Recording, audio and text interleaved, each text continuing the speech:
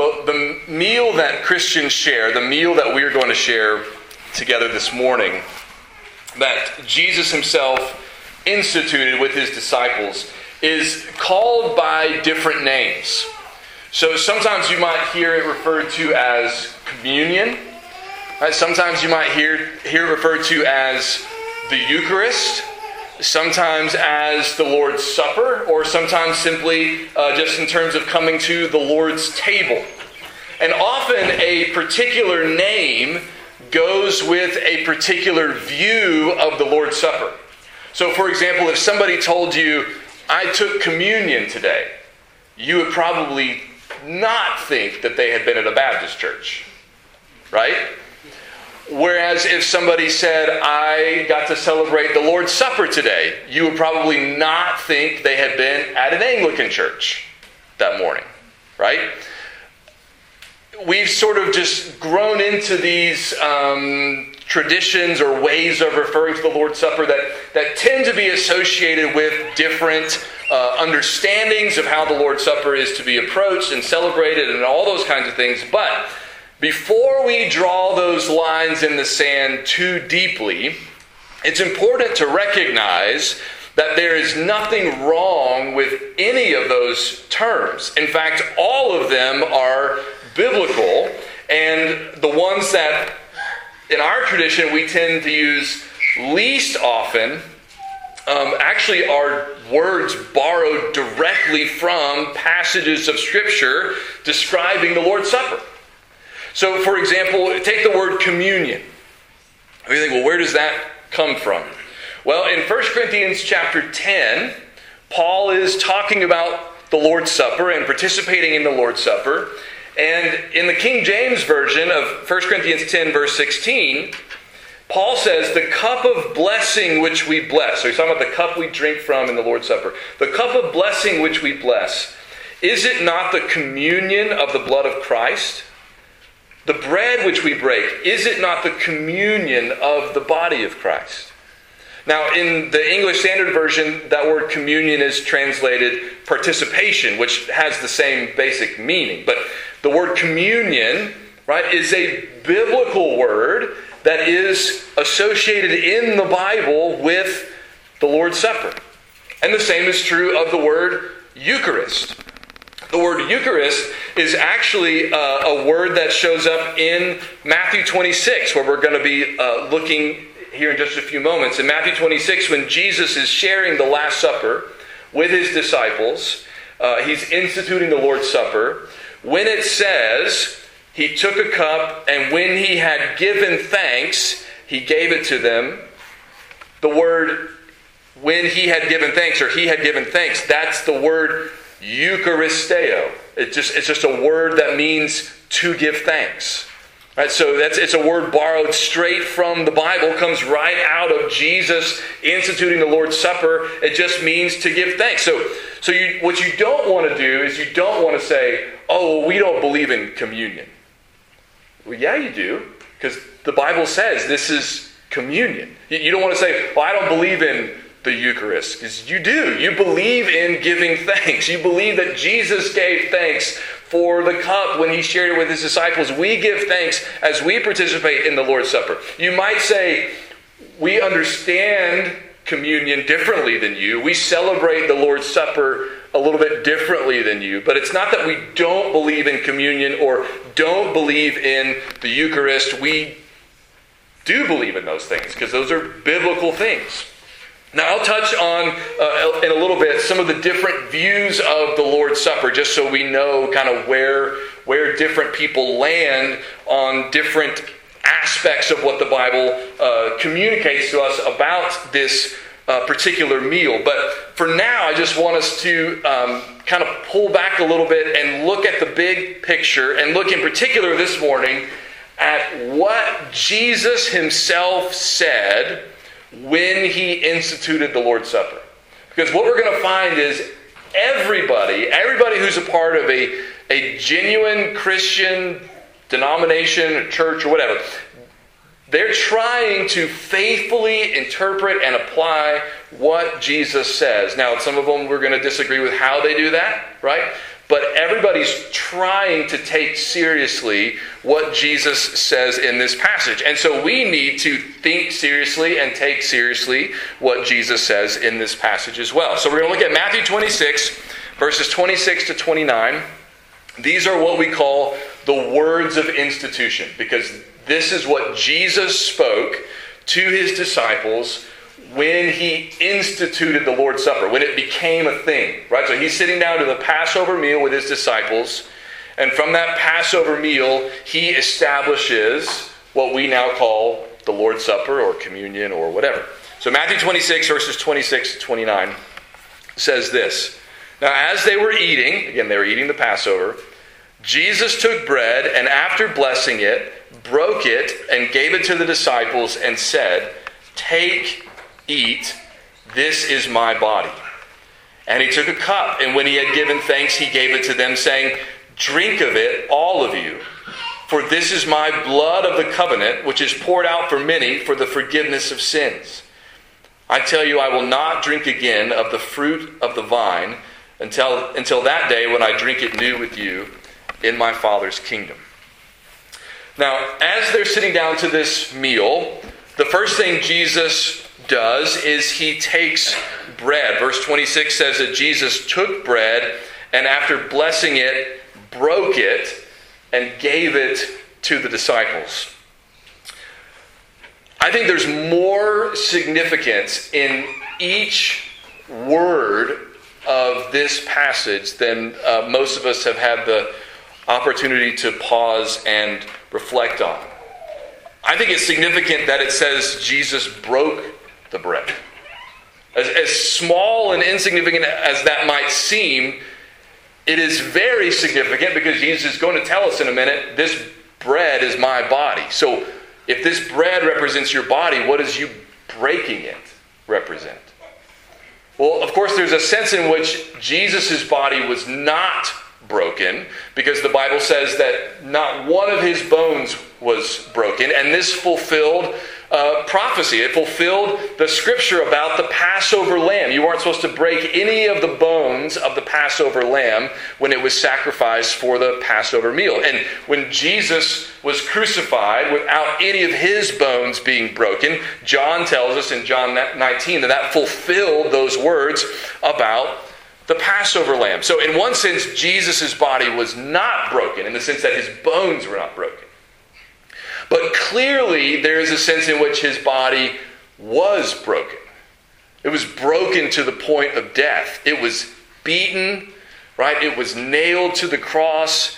It endured all that a physical body could endure, right, up to the point of death. And so when Jesus takes the bread and breaks it before giving it to his disciples, even the brokenness of the bread is meant to remind us of what Jesus suffered, what Jesus endured, what his physical body went through in order to accomplish for us this salvation that this meal is reminding us of. And then it's significant that after he broke it, he gave it to them. He gave it to them because it's a gift, right? He's going to say, "This is my body, and I'm giving it to you." This is something significant that shows up over and over again in the Bible. Just a couple places we hear this emphasis on Jesus giving himself for us, or places like Ephesians 5:2, when we're told to walk in love as Christ loved us and gave himself up for us, a fragrant offering and sacrifice to God. Or in Galatians 2:20, where Paul says, "I've been crucified with Christ. It is no longer I who live, but Christ who lives in me. And the life I now live in the flesh, I live by faith in the Son of God, who loved me and gave himself for me." When Jesus gives the broken bread to his disciples, it is a living picture of what he is about to do for them on the cross. I'm giving you myself. I'm giving you my body. I'm giving you my life. I'm giving you this costly gift. And then when he gives it to them, it says that he says to them, "Take and eat." It is not something that they are meant merely to observe or look at or watch. They don't watch Jesus eat it. Right? They themselves are supposed to eat it. Why? Why does Jesus want them to eat this bread? Why not just say, see this bread, it's my body, and then put it back down? Why are you supposed to take it in? Because if this bread represents Jesus, what are we supposed to do with Jesus? Are we supposed to just look at him from a distance? Observe? He's interesting. I don't know what I think about him. No, we're supposed to receive him. Right? We're supposed to embrace him. We're supposed to believe him. We're supposed to come to him. Right? And so when Jesus gives us the bread and says, this is my body, he wants us to take it in just like he wants us to trust him. He wants us to receive the bread like he wants us to receive him. And then he says, this is my body. Now this is where most of the disagreements and differences among Christians arise on what is happening, what is taking place when we celebrate this meal together. There are four major views of what it means that this is Jesus' body. The Roman Catholic view, of course, is called transubstantiation. That's a big word, but it's not as scary as it sounds, right? Trans, at the beginning, we know what that means. It just means change, like transform, right? And then the substantiation part has the word substance in it. So what the Roman Catholics believe is that the elements, the bread and the wine, that it changes substance. That the substance of the bread and the substance of the wine are transformed into the literal body and blood of Christ. In other words, when they hear Jesus say, this is my body, they think that's really his body. Now, at the time of the Reformation, there were some significant disagreements about that, and one of the things the Reformers rejected was the Catholic Church's view of the Lord's Supper, of transubstantiation. Martin Luther, his view was a little bit different, but to us doesn't sound all that much different. His view is called consubstantiation. Con just means with, right? And his view was not that the bread and wine transform into Jesus' body and blood, but that in some way Jesus is within and around those elements, the bread and the wine. Again, to us that sounds not that much different. For him, it was very different. But he insisted, right, in conversation with some of the other reformers, he insisted that we take the statement, this is my body, with its full weight. That's what he thought he was doing. Now the third view is the view held by John Calvin, another one of the reformers, called the spiritual presence view. And what Calvin was saying was essentially, when we take the Lord's Supper, there is a sense in which Jesus is in some mysterious way spiritually present with us. It's not like his body and blood are present in the bread and the wine, but he is present. He is here. He is with us, and we are communing with him. We are fellowshipping with him as we take the bread and the wine. And then the last view, the fourth view, is called the symbolic view or the memorial view. This view puts its emphasis on Jesus' words, do this in remembrance of me. What we're doing when we take this meal is we're remembering who Jesus is and what Jesus did in his death and resurrection for our salvation. It's a memorial, and that the elements are symbols, right? They don't actually become the body and blood of Christ, but they symbolize the body and blood of Christ. And we would say, in favor of this view, that when Jesus was sitting at the table with his disciples, and he took a piece of bread and said to them, this is my body, right? We would say they knew he wasn't saying, here's a piece of my flesh. He was saying, this bread represents my body. It symbolizes my body. Just like Jesus says all over the place things like, I am the door. I am the vine, right? I am the good shepherd. All of those are metaphors. They're symbols. They're ways of communicating something true about who Jesus is that don't change Jesus into something else. He doesn't become a door when he says that. Everybody knows that's not what he means. We would argue this similarly here, that when Jesus says, "This is my body," he's not saying that the bread has somehow become his body, but that it symbolizes, it represents his body. Now again, all of these views are trying to take seriously Jesus' statement, "This is my body," and the statement, "Do this in remembrance of me." They do so differently, in different ways, with different emphasis. Baptists reject transubstantiation, reject consubstantiation. Again, because we believe when Jesus says, "This is my body," he's saying it's a symbol, right? This represents something. Later, I hope to come back and talk more about the spiritual presence view and the memorial view and how those two views actually can go together. But for this morning, I want to say something about how we treat symbols, right? So we don't want to go too far, right, into the transubstantiation, consubstantiation camps, because we do believe that it's not literally the body and blood of Christ. It is symbolic, and yet, when we say in a marriage ceremony something like, "I give you this ring as a symbol of my love," we expect that symbol to be treated a certain way, right?